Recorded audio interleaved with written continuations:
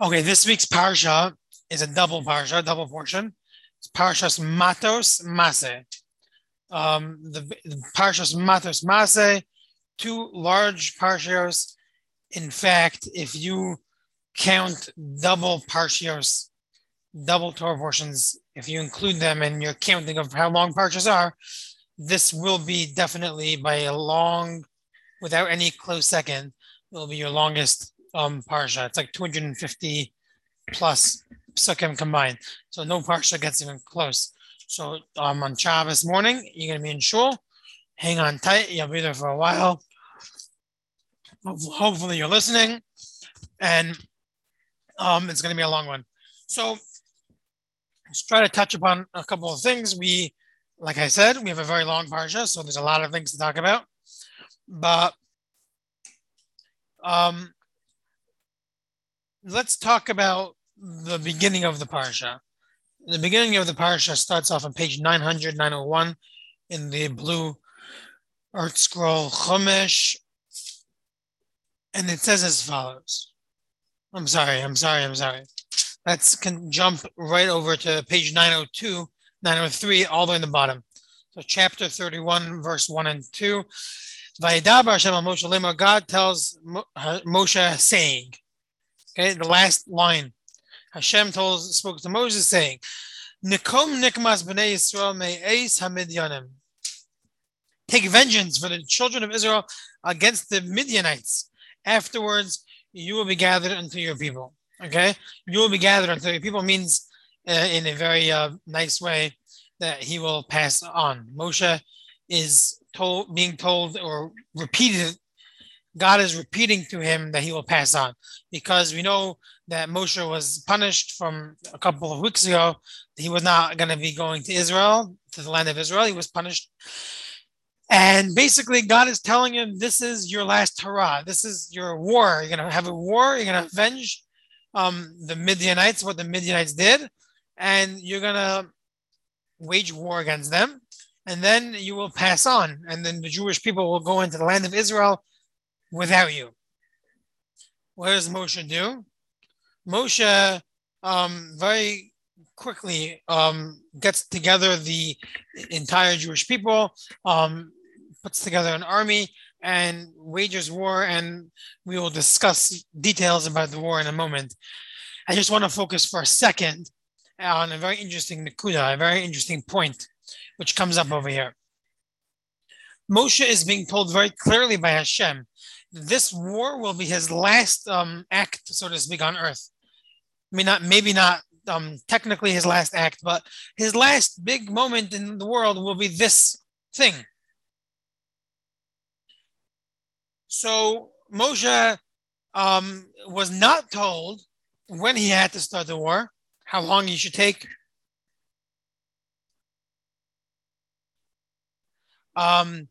Yes, technically, for all those who can read that thing, that note.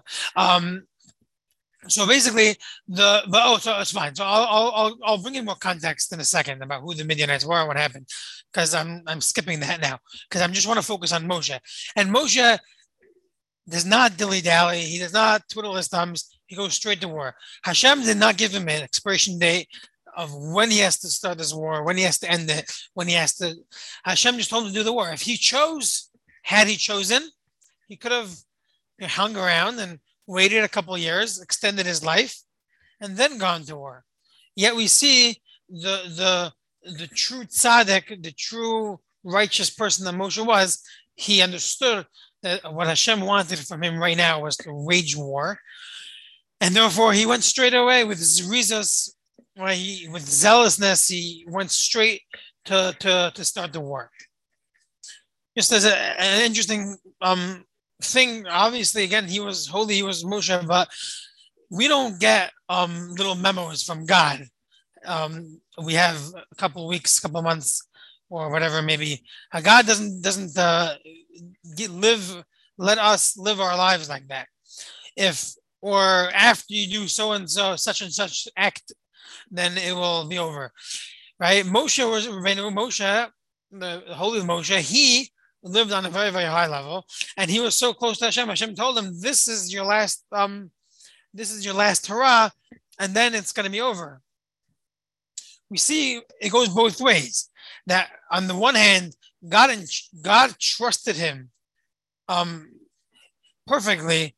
That God understood that even if he told Moshe that this would be his last thing, Moshe will still go with the proper attitude and proper mindset of doing the will of God, of doing the will of Hashem, without twisting things around, right? Maybe he could have found excuses like we all tend to do when we need to do things. We all find excuses. And the flip side is we see that Moshe, God trusted him, and rightfully so. He listened and he did the act, and he followed through right away, and that's the basic idea over here. Hashem is clearly dictating in the pasuk that Hashem told him this will be your last thing, and Alpha Pikain, even so, he went right away and went to war.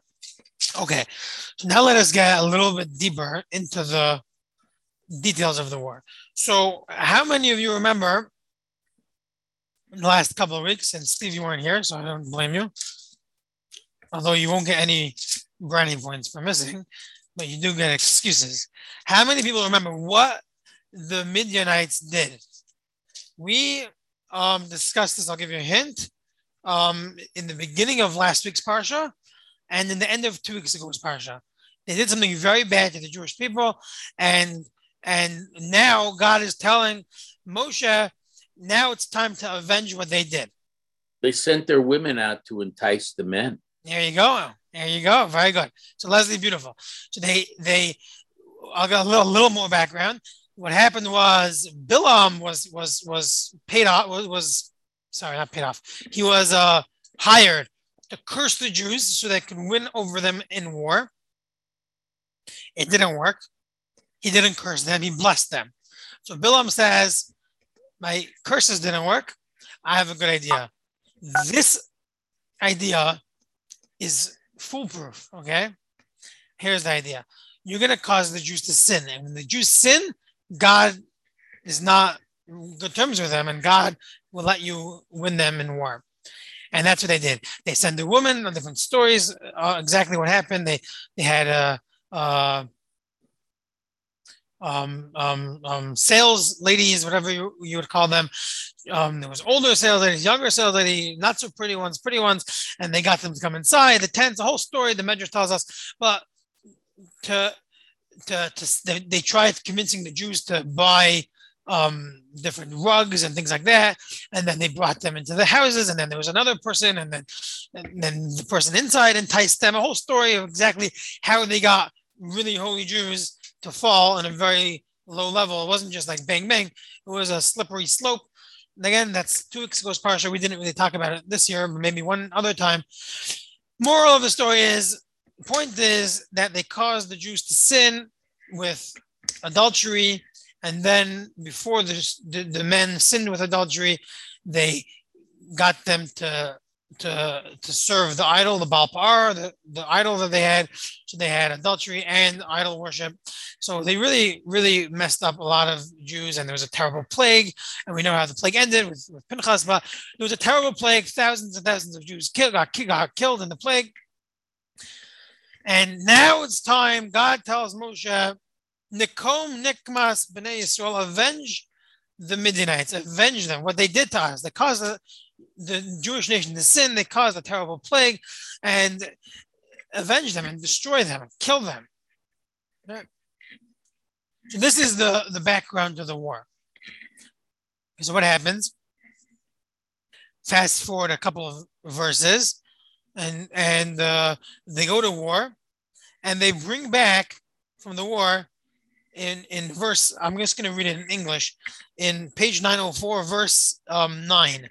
So verse 9, the children of Israel took captive the women of Midian and their young children, and all their cattle and flocks and all their wealth they took as spoils. That's verse number 9 of chapter 31, verse 9. So that's a very normal way of war.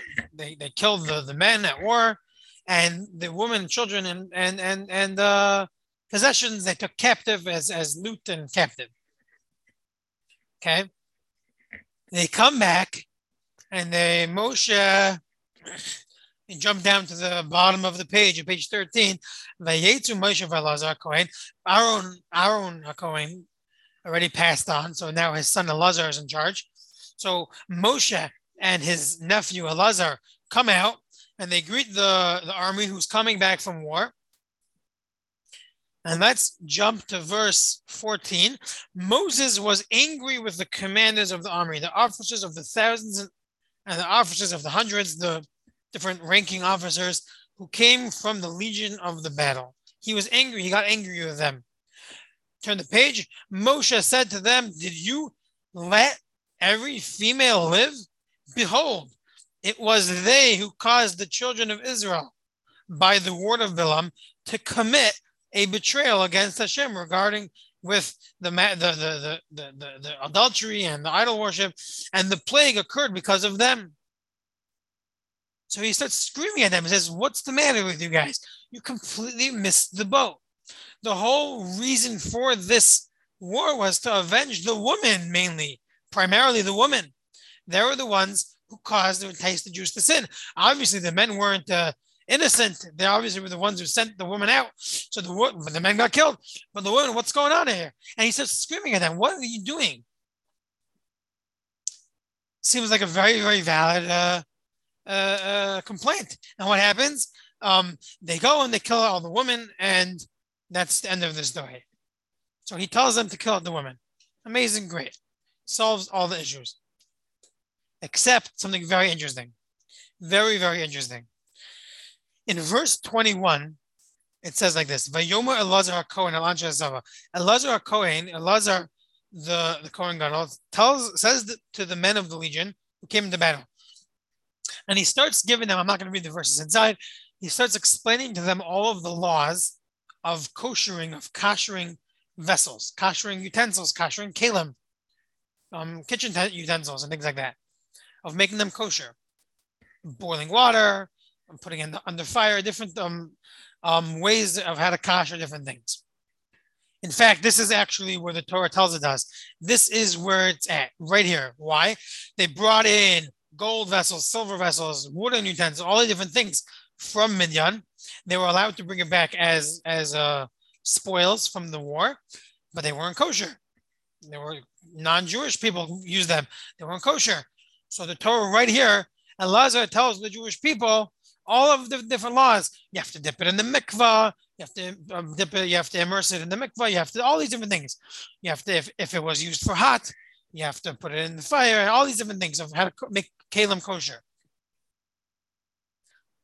Beautiful, wonderful. The question is, the $1 million question is, where did Moshe go?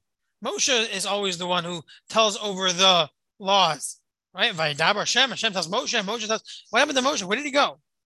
Elazar said it. What happened to Moshe? Why is Elazar doing this? Not a good question. Anyone have an answer? That's why I'm the rabbi. But so no, I'm joking. If anyone has anything to say, I'm happy to hear. So Rashi. Oh yeah, go for it. Perhaps that was that he only was allowed one thing, right? Going to war. Was this before? Would he be overstepping his bounds and pushing Hashem by doing too much? Interesting. That's a very interesting point. I have to think about that much deeper. I'm not going to be able to answer. I don't know. It's interesting. I thought that it was a reality more than a when Hashem told Moshe that this will be your last action on earth, it didn't mean that he wasn't allowed to do anything else. Rather, Hashem was telling him the facts on the ground. This is what's going to happen. After this war, you're going to die. Now, again, like I said before, I don't know if it was the day after, the week after, or the second after. It was soon after, and this was definitely not the last thing he did, because we see later on he counted the people, and I would have to assume that there were certain laws that were given over, and all these different things that happened. But but it's a good point. It's a very good point. And in case any of you, by the way, looking at the Chumash and you say, well, I got myself through, okay, a nice 4/5, but there's still a huge chunk left. What happened? How am I telling you that this is his last day on earth? So as a piece of knowledge that some of you may know, and most of you probably don't know, is that the entire last book, the book of Devarim, the entire last book of the Torah, is comprised of basically repeating all of the laws and a lot of the stories during the last day of Moshe's life. He repeated over, he reviewed everything. And in the last few chapters, there's different laws about going into Israel and a few other things, different poetic things that talk about the future, what's going to happen in the future. But the whole last book has basically happened in one day. So it seems like a lot of material, but really most of it happened in one day. So we have 10 more weeks until we read the final Parsha on Simchas Torah, but it really all happened in one day. So it's a very interesting point. So if you ever wonder, like, why, how could Rabbi be telling me that it's the last day of his life or the last hurrah? It all happened in one day. Anyways, back to us. So Linda, I like your answer. I have to think about it. But the Rashi, the commentary, the famous commentary on the bottom of the Chumash, he asks my question. He says as follows, verse 21, Lefi sheba Moshe lechlal ka'as, bo lechalal ta'as. Moshe Rabbeinu got angry. Says Rashi, since Moshe got angry, he forgot. He forgot the laws. He was supposed to say over the laws. God punished him, so to speak, and he forgot the law. The laws of kosher and Kalim. And his v'chein adam mishmim v'loim and and in two other places we find that he got angry, and right after those other stories that he got angry, he also forgot a law. So we have 3 times Moshe got angry, and each one of those times he forgot a law. He forgot one of the. This time there's a real. There's just no mention of his name, and Elazar had to say it. And clearly Elazar learned it from him, because he was the one who got all the laws from Hashem. Moshe was the one who got all the laws from Hashem. He clearly taught it to Elazar at some point. He forgot it. Jewish people come back. Elazar had to teach it. So it was clearly a direct consequence of this. Rashi points that out. Obvious question, I think we just brought the question up very clearly, is, what did he do wrong? We said before that it was a very valid reason for him to get upset. It was a very valid, rational reason for him to get angry. The people that he trusted so dearly, so perfectly to wage the war against the Midianites, they let him down, and they did something completely missed the whole point of the whole war. Of course, he was entitled. It was a mitzvah, probably, presumably. They didn't fulfill the word of Hashem. That's the question. I think that's a very, very clear, crisp question. He presumably was doing the proper thing by getting upset, by getting angry at them. Right? Okay. Well, does it ever say exactly Moshe Rabbeinu's words to the people? I mean, how do we know that Moshe Rabbeinu didn't tell them to just go and kill the Midianite soldiers? So I'm going to read it. I'm going to read it for you. It does say. You don't need me to read it. You trust me. No, it does say. It does say. I'm sorry, I skipped that part because I didn't want to read all the verses inside. But it definitely does that. Okay. But also he got angry at the tribe of Manasseh because they wanted to stay They didn't. Okay. He misinterpreted that they wanted to stay, if we have and time, that he thought they wouldn't be part of the Jewish nation to help fight. So he got very angry with them because they wanted to stay. Their territory was on the other side of the Jordan. right? Well, if we have time, we'll get to that. But I'm pretty confident we won't have time because it's already late. But you're bringing up another point, which is that. But it doesn't say in the verse that he got angry with them. Maybe it does actually. I shouldn't say it doesn't say it. I don't think it says it.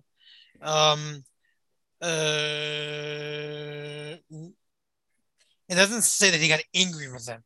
It just said that he misunderstood their intentions and he told them in very harsh words. He gave them musar. He gave them rebuke. How could you do that? And then he was wrong because they had righteous intentions. And that's a whole different discussion. If you come to my house Friday night for a meal, I'll be glad to share all that information with you. Okay.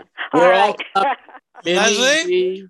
Mimi, me. Leslie, Ben, you could start walking. Katie, and our 2 grandkids, we're all coming. Hey, Leslie, you can start walking. I'm taking a train. Your little guy.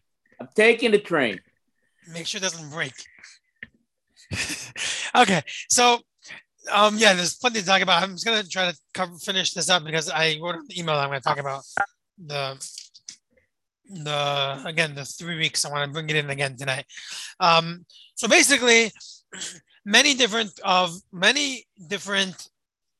greats, the great Muslim leaders, many different rabbis say different explanations to this, but they all basically say the same idea.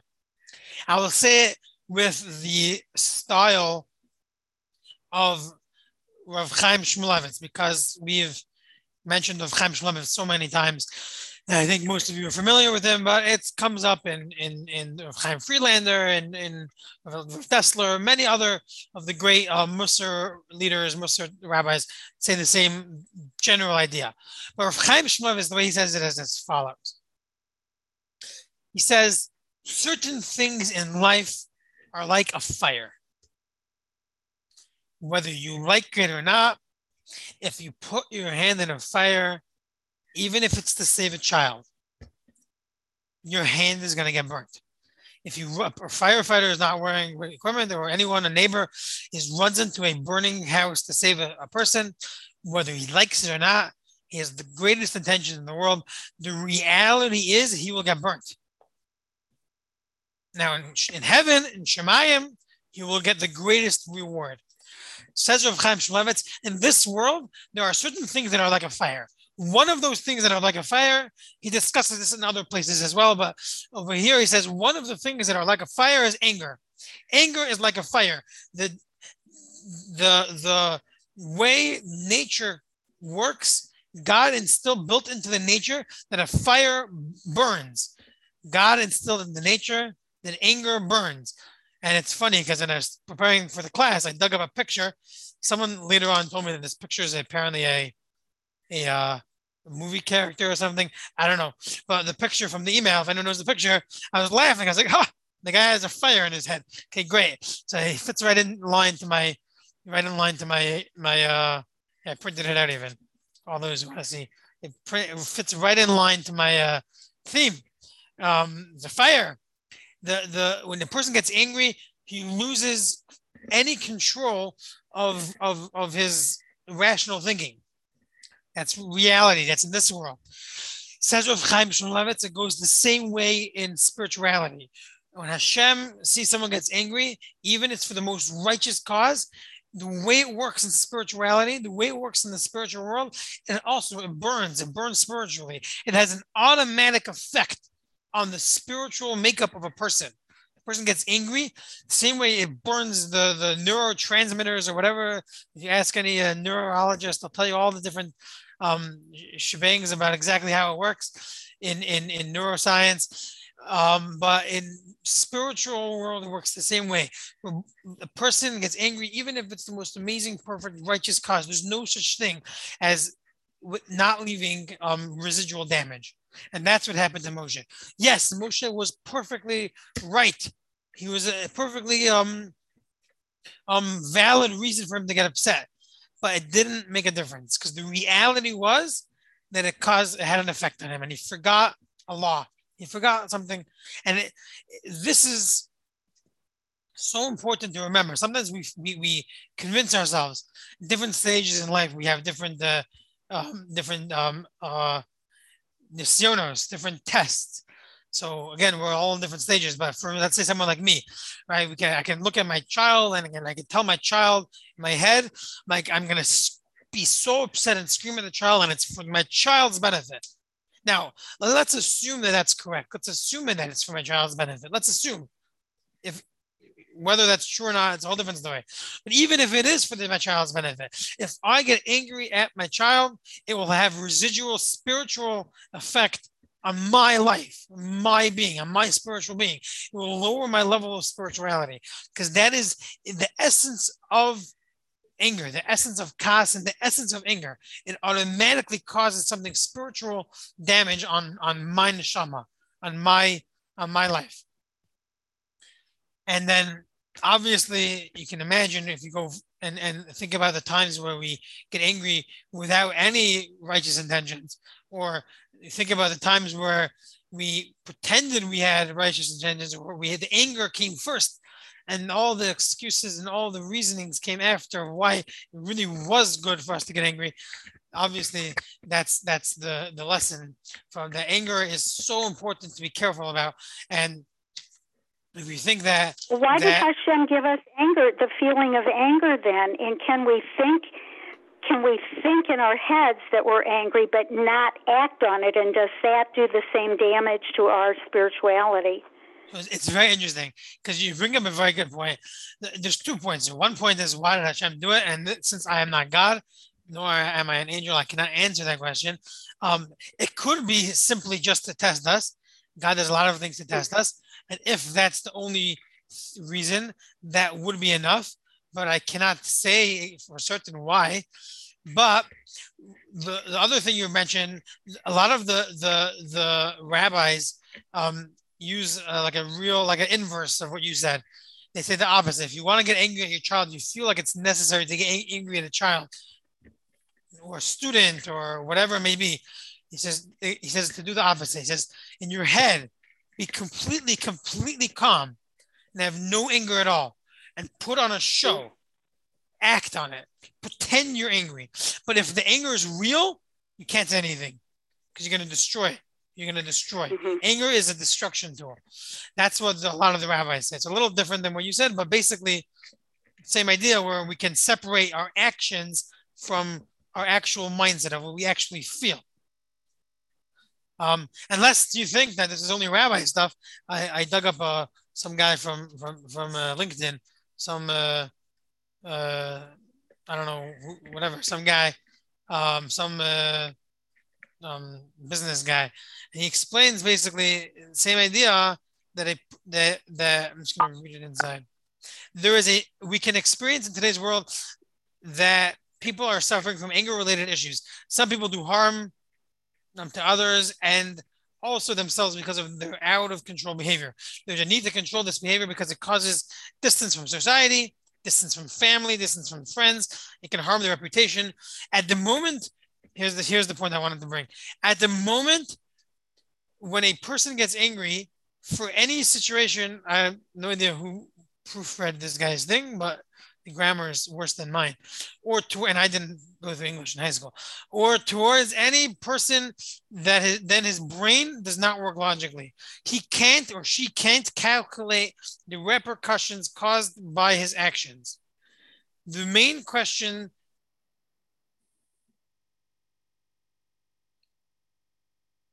I can't read it. I feel bad. I really thought I was able to read it. But the guy, basically, he's saying, I guess he's not as qualified as I thought he was. But he didn't say anything too drastic. The main point he was trying to bring out is that a person who gets angry loses all of his capabilities to do any rational, critical thinking. And you find this, hopefully none of us have this issue, for sure, hopefully, definitely not on this level, but we find this on road rage. You hear about this all the time. Road rage, people just get completely caught up in their emotions. We find this when it comes to people in shul sometimes. Sadly, when a person gets his covered, his honor gets popped for whatever reason, um, gets angry at everyone in the show and makes a complete stink about silly things, and really, really just destroys his reputation in 5 minutes. He can just ruin the whole. Like, everyone looks at the guy like, this guy's nuts. This guy's totally off his rockers, and like, hello, what's going on? And sometimes it happens to our spouses or to our loved ones or whatever it may be, and it's not as drastic, but it's significantly more damaging because it's someone that we really deeply love, and we lose complete control. We lose control over our rational thinking, and we do love the person. We do care about the person, but for those 5 minutes, we just completely become disconnected from reality, and then to bandage up the damage that we cause from a moment of rage takes so much more. Like an ounce of, what do they say? An ounce of precaution is a pound of some. I don't know. I shouldn't say this if I don't know it, but something along those lines. Right? An ounce of caution or whatever is worth a pound of cure.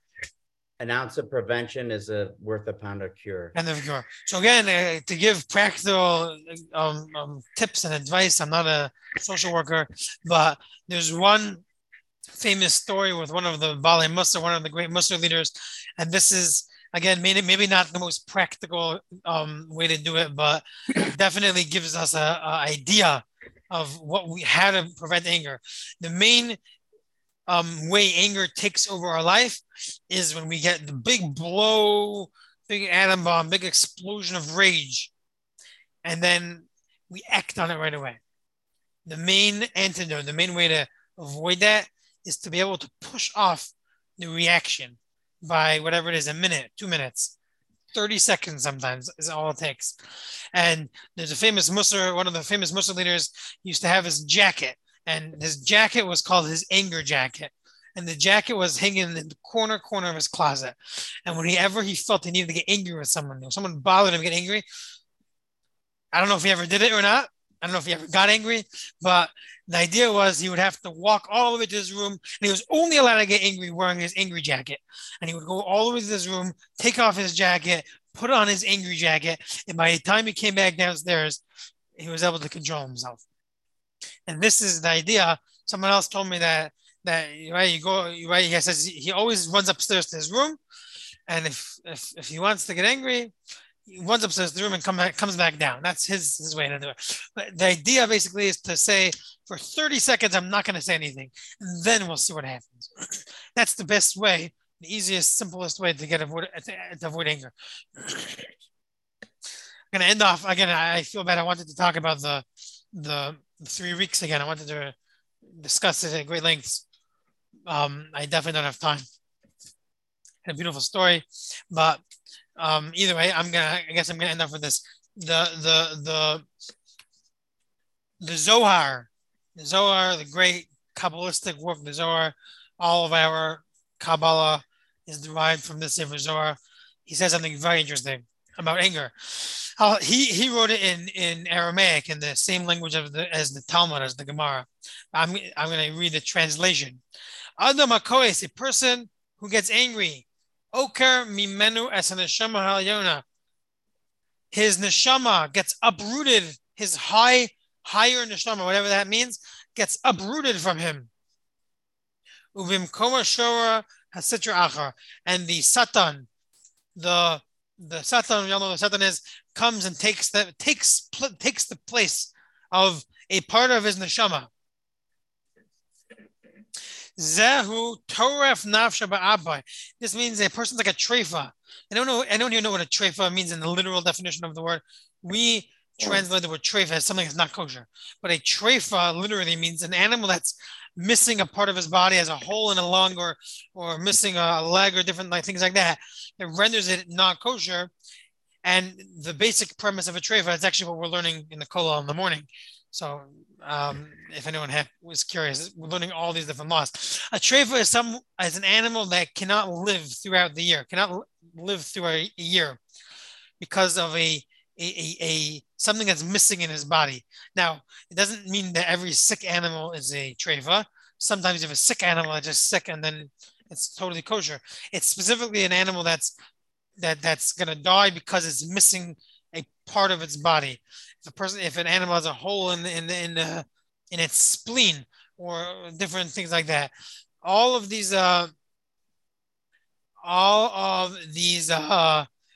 are treifas. So the Zohar is saying that a person gets angry, a piece of his neshama gets taken away, gets pulled away from him, and the Satan takes its place. And a person like that is like a treifa. It's like he's missing a part of his essence. He's missing a part of his spiritual being. El Zar, a foreign god, so to speak, is taking over his neshama. If you think about it like that, how when we do every sin we do causes or directly connected to damage in the next world, but we in upstairs. But over here we see that when a person gets angry, and it does not say only if he gets angry for not good things. It's even like we said before, even if he gets angry for righteous things, even if he gets angry for proper things, things that you should get upset about. This is something that's going to take away a part of his neshama. It's going to take away, again, whatever that means. I don't live in the neshama world. I live in this world together with you guys. But the Zohar is telling us something very, very powerful. It's saying that we have to realize that even if it's for proper, righteous, amazing intentions, getting angry has automatic repercussions and it damages our soul so much. We should always remember that also in general, the idea of, again, talking about the destruction of the temple and the 3 weeks and Tisha B'Av coming up, one of the primary reason why the Beis Hamikdash got destroyed was for sinas chinam, for hatred toward man towards his friend, and one of the primary places where it comes out is when a person gets angry at his fellow friend. Obviously, there's other areas as well when it comes to monetary law and neighbors and a host of different things. But one of the primary places where it really, really comes up is anger. A person gets angry at someone else. And this is the idea of something we can work on for at least to try to be better on, to try to bring closer Mashiach, and hopefully Be'ezras Hashem, with God's help, we will be zeicha, we will merit to have the Beis Hamikdash and to have the temple, and that the Jewish people will be able to celebrate Tisha B'Av this year. That the 9th day of Av should be a day of rejoicing, a day of Simcha Yom Tov instead of a fast day. Have a wonderful Shabbos, everyone.